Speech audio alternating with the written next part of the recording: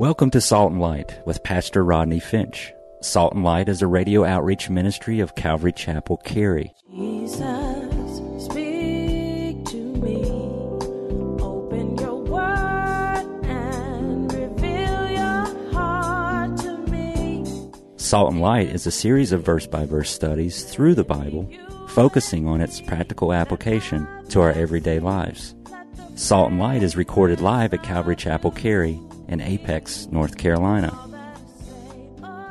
Stay tuned. At the end of the program, we will give you information on how to contact us, so be sure to have a pen and paper ready. Today, Pastor Rodney will be teaching from the book of 2 Samuel chapter 13. So grab your Bibles and follow along. Now with today's teaching, here's Pastor Rodney. The Old Testament, as I've told you, is divided into four major sections. We have the law, history books, the poetry books, and prophecy books. The law, history books, poetry, and prophecy. The law, as you can see from our outline there, relates to Israel's moral life, and those books are Genesis, Exodus, Numbers, Deuteronomy, and Leviticus. The history books relates to Israel's development and life. Those books are Judges and Joshua, Ruth, 1st, 2nd Samuel, history books, 1st, 2nd Kings, 1st, 2nd Chronicles, Ezra, Nehemiah, and Esther. The poetry books relates to Israel's spiritual life. Job, Proverbs, Psalms, Ecclesiastes, the Song of Solomon. And then we have the final section, the prophetic books. It relates to Israel's future life as fulfilled in the Messiah. That would be Isaiah, Jeremiah, Lamentations, Ezekiel, and Daniel. And the prophetic books are divided into two sections. The major prophets and the minor prophets. The major prophets are called the major prophets because of their length. The minor prophets are called the minor prophets because they are smaller than the major prophets. Major prophets aren't called the major prophets because they're in the major league. Amen. Because some of the minor prophets, although minor, they have a major message. The major prophets are Isaiah, Jeremiah, Lamentations, which was also written by Jeremiah, Ezekiel, and Daniel. The 12 minor prophets are Hosea, Joel, Amos, Obadiah, Jonah, Micah, Nahum, Habakkuk, Zephaniah, Haggai, Zechariah, and Malachi. Now, y'all repeat those back to me. Amen. We've been studying in 2 Samuel, which is the historical section of the Old Testament. Now, if you were with us the last time, you know that we are post-fall of David's sin with Bathsheba. You know, David sinned with Bathsheba, and that sin was exposed by Nathan the prophet. And David confessed his sin, and God forgave David. And there was true repentance and true contrition, and it was genuine.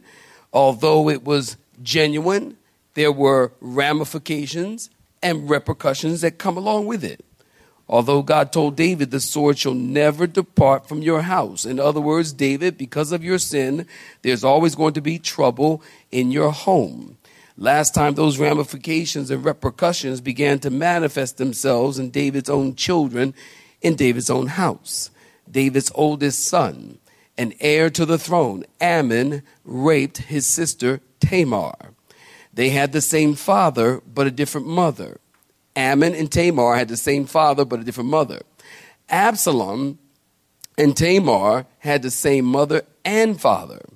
2 Samuel 14, if you want to pop there and take a look at it, tells us that Absalom was extremely good looking. From the sole of his feet to the crown of his head, the Bible says there was no blemish on his face, and all of Israel agreed that Absalom was good looking. Absalom had really thick hair, and he had to cut it every year because it was so thick, it was so heavy. Absalom and Ammon had a lovely sister. Her name was Tamar. Ammon, you know, was sexually attracted to his sister. He was so smitten with how beautiful she was. he became physically sick.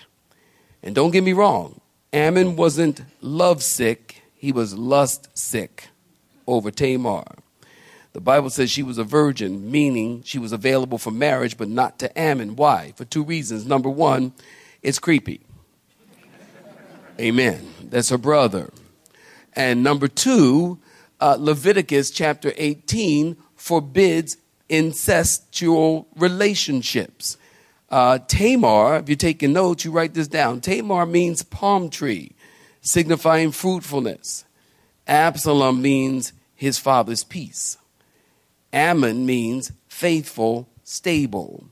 None of them answered their names. 2 Samuel chapter 13 in verse 3. I want you to look at chapter 13 and verse 3.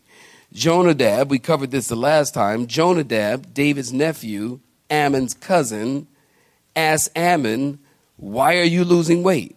You're getting thinner and thinner." Ammon said, "Because I'm in love with my sister and I can't have her." Jonadab said, "What's love got to do with it? Here's the plan. Go to your room and act like you're sick. And when your father comes in and asks what's wrong, that's when you say, 'Dad, can you send Tamar to give me some food, take my temperature, and I'll feel better because it's coming from her hand?'" Look at verse 6. Ammon did exactly what Jonadab said to do. Dad, David, sent Tamar to go make Ammon some food. And Tamar made some cakes and baked some sweet potato pies. Amen. It's Thanksgiving. Sweet potato pie. Okay, pumpkin pie or sweet potato pie? Pumpkin pie. Who's pumpkin pie? Pumpkin pie. All right, who's sweet potato pie? Oh, pumpkin people, y'all need to leave. We got you outnumbered, okay? Sweet potato pie is Thanksgiving. I can't believe it. Almost, next week? Where did this year go? So Tamar, she made some cakes. And Ammon had everyone leave the room. Were y'all with me last time? And Ammon, when everybody left the room, Ammon grabbed her by the hand and he said, "Lie down with me." Look at verse 12 of chapter 13. She said, "No, brother, don't do that. Get your grimy hands off me." Verse 13, she tries to reason with him. She said, "I'll be shameful if I do this, and you'll be like one of the fools in Israel." Too late for that. Verse 14, Ammon didn't listen to her, and he was stronger than her. He forced her to lay down, and he raped her. The Bible says after Ammon raped her, he hated her exceedingly. And the hate that he hated her with was greater than the love that he loved her with. In other words, after he got what he wanted, he hated her far more than he loved her, and he told her to leave me alone. And we talked about that the last time, didn't we? Isn't that the way it goes? Young ladies, single ladies, listen, that's the way it goes. When a young man wants something from you and he gets that something that he wants, he says, "Arise and be gone." He have no use for you anymore. And we talked about that the last time. I'm going to encourage you. As a matter of fact, I asked that they make some extra CDs. I'm going to encourage you. If you missed last time, 2 Samuel 13, 1 through 22, I called that teaching Harvest Time. I want you to stop by the bookstore. I talk about rape extensively. And maybe you might want to grab that teaching and give it to a friend. Give it to somebody that you know. It might comfort them. You know, I don't only do teaching, and I don't only teach with Calvary Chapel in mind, because a couple of things. One, I'm on the radio in many, many states, as you all know. And, of course, nowadays they have podcasts, and so people are listening to your teachings all over the world, actually. And two, I don't prepare my teachings for just this audience, because there's a whole world out there that maybe you might be able to pick up a CD and give it to them, and they might give it to somebody, and they might give it to somebody, and God might save somebody. Am I right about it? So I asked the Lord, just speak. Not just for Calvary Chapel. It's not about us four no more. Not just for Calvary Chapel, but for anybody, God, that you can use these lips and this mouth of mine for your glory, to whomever, wherever, then to God be the glory, great things he's done. So You got to be mindful of that. When the guy gets what he wants, he's going to say to you, one, he's going to hate you more than he told you he loved you. Let's say that. Then he told you that he loves you. He's going to hate you more. And then he's going to tell you, arise and be gone. That's exactly what happened to Tamar. Well, she said, he told her to leave, and she said no. Look at verse 16, chapter 13. She said no, she refused. She said, Ammon sending me away is worse than raping me. Why? Because in that culture, an emphasis was placed on sexual purity. And if a young woman lost her virginity, even through rape, she had little to no chance of marriage.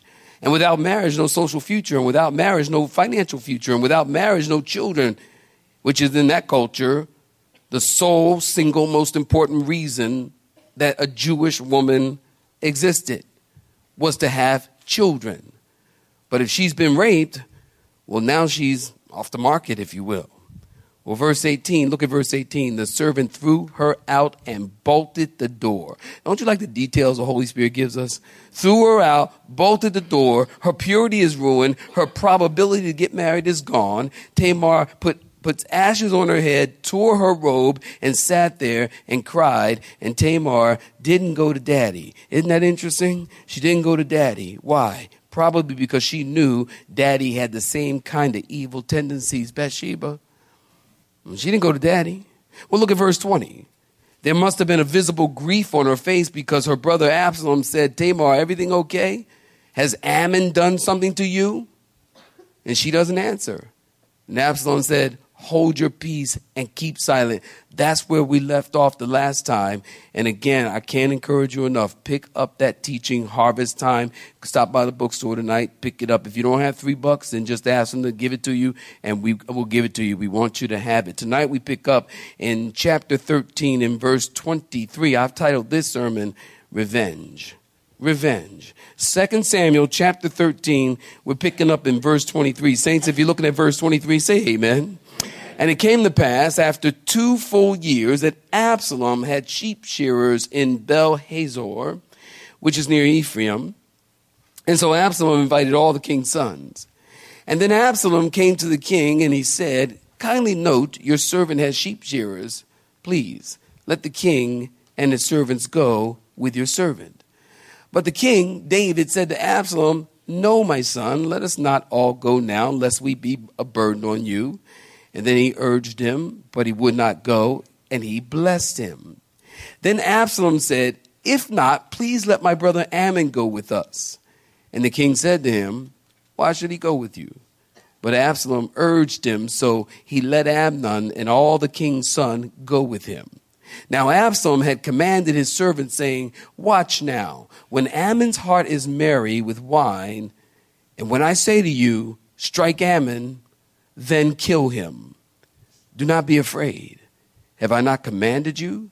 Be courageous and valiant. And so the servants of Absalom did to Amnon as Absalom had commanded. And then all the king's sons arose. Each one got on his mule and fled. And it came to pass while they were on their way that news came to David, saying, Absalom has killed all the king's sons, and not one of them is left. And so the king arose and tore his garments and lay on the ground, and all of his servants stood by with their clothes torn.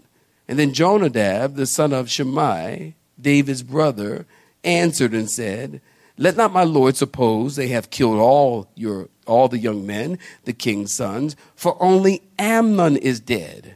For by the command of Absalom, this has been determined from the day that he forced his sister Tamar.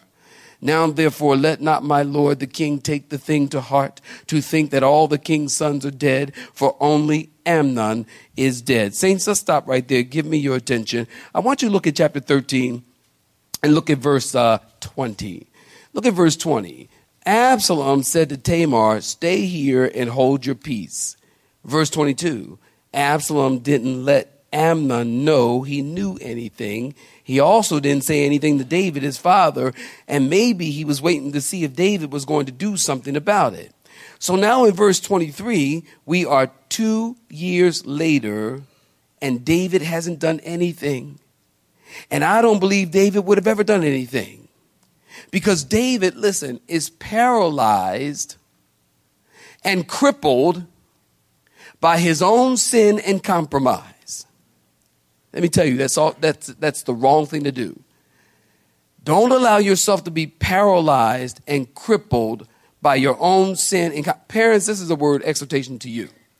Don't allow yourself to be crippled by your past. You know, sometime, and I've seen this happen, where parents will allow their kids to do ungodly things, to do drugs, to do things that don't please the Lord, because they say, well, when I was 17, I did that. Or when I was younger, I did that. Or I got pregnant when I was 17. So, you know, things happen, you know, and then they let it go. That's hurtful to your kids. And what happens is you are paralyzed and crippled because you've done something. Now you're allowing your children to do it. You know, I will tell you this. If I only preached or could only preach on a given topic because I had that situation perfect in my life, I would never preach. Y'all didn't hear me.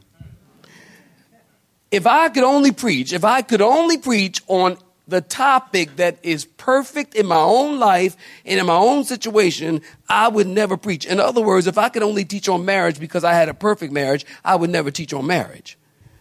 And none of y'all would even be here in this room because nobody has a perfect marriage. There's no such thing. Look, if you've been married, some of y'all, I know you've been married for a month and you think it's perfect. I know you do. You look at her nose and you think that nose, you got me on that nose. That's the cutest nose I've ever seen in my life. I can't believe it. Every time I look at you, your nose is mesmerizing me.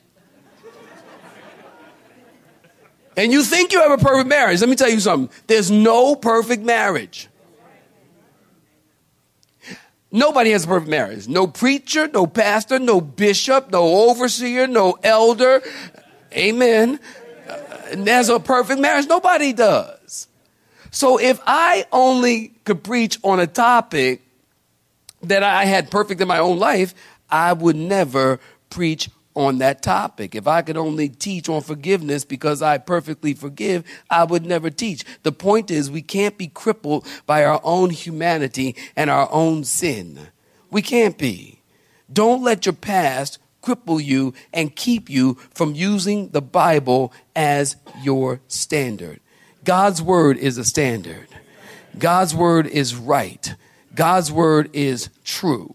Put those verses up for me so I can read it. There you go. We're talking about the standard of the word of God, and we're talking about the word of God is perfect in every way. And we as parents are not to compromise our standard because we were not perfect in that place in our lives. We have to hold steady and hold true to the word of God. Even if we didn't get it right, God's word is always right. Am I right about it? In Psalm 18:30, as for God, his way is perfect. The word of the Lord is proven. He is a shield to all who trust in him. Do I have another verse up there? Give me another one. How can a young man cleanse his way? Y'all read it with me. By taking heed according to the word. Do I have another one, Jim? Do I have another one? There it is.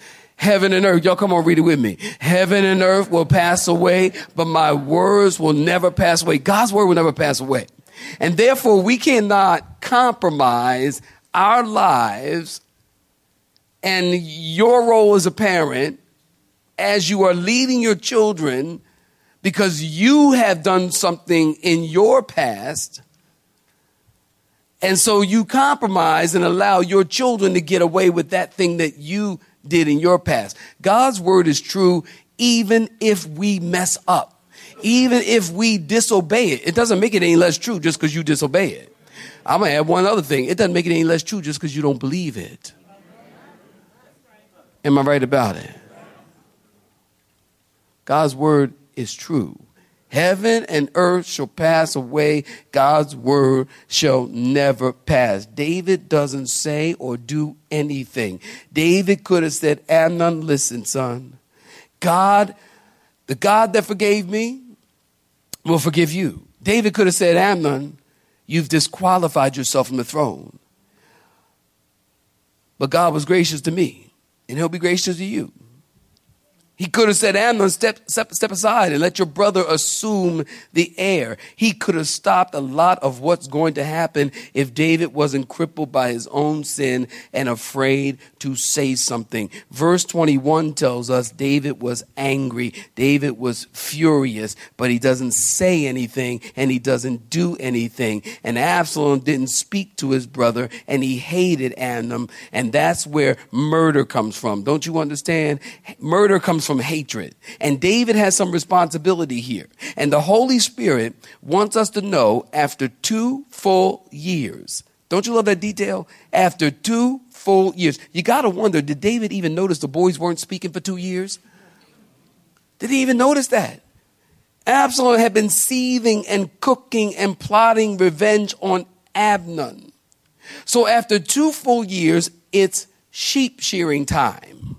It's sheep shearing time. Sheep shearing time is a time of festivity. It's a time of party and celebration. Everybody gets invited to eat lamb chops, essentially, and enjoy.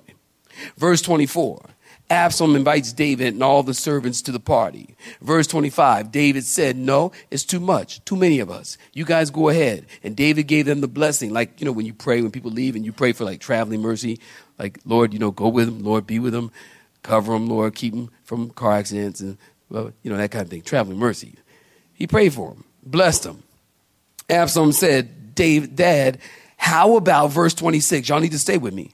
How about letting Ammon go with us? David said, why do you want him to go? I hope that's suspicion. I hope. Verse 27, Absalom, like most kids, pressing Dad. Come on, Dad, let him go. Let him go. Notice over these 2 years, these 2 full years, David has lost, Absalom, has lost respect for his dad, David. Absalom doesn't trust his father. Somehow Absalom has learned not to listen to his father. Absalom becomes very manipulative and doesn't submit to the authority of his father or the authority of God himself. So Absalom just keeps pushing until he gets what he wants. Verse 27, David let Ammon and all the king's sons go with him. He allowed them, he told his servants. So Absalom begins to enact the plan in verse 28. And then he told his servants, when Ammon is drunk, and I say strike, then kill him. And don't be afraid. Just do what I tell you to do. Be courageous and valiant. Now listen, look at me. That tells me a little bit, I think, about Ammon. Absalom tells the servants, I need you to be courageous and I need you to be valiant. That tells me that Ammon, so many A's, Ammon is probably pretty tough. He's probably a tough guy. He's probably like a force to be reckoned with because he tells them, Absalom tells his servants, I need you to be courageous. I need you to be valiant. And when I tell you, I want you to strike and I want you to kill him. Verse 29, the servants did exactly what they were asked to do. They killed Ammon. They got in their Lexuses and they took off. Oh, I'm sorry. That's not what it says. They got on their horses, their mules, and they took off. Y'all got it. And remember the prophecy of Nathan. Y'all remember the prophecy of Nathan? The sword shall never depart from your house. And we see that prophecy being fulfilled right here. Now, I want you to take note of some similarities. Notice Absalom premeditated the murder of Ammon. David premeditated the murder of Uriah. In both cases, murder was a means to achieve a desired end. David murdered Uriah to get Bathsheba. Absalom murdered Ammon to get the throne and revenge. David used his servant Joab to kill Uriah. Absalom used his servant to kill Ammon. David made Uriah drunk. Absalom made Ammon drunk. Don't you see that?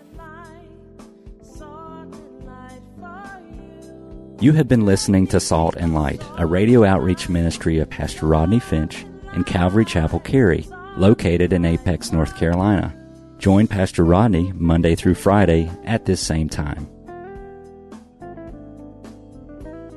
For information regarding service times, you can contact us at 1-800-293-0923. That's 1-800-293-0923. Or you may listen to today's broadcast in its entirety by visiting the media library on our website at cccary.org.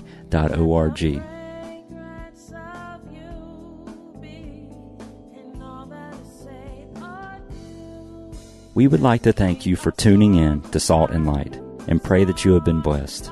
Until next time, may you be salt and light.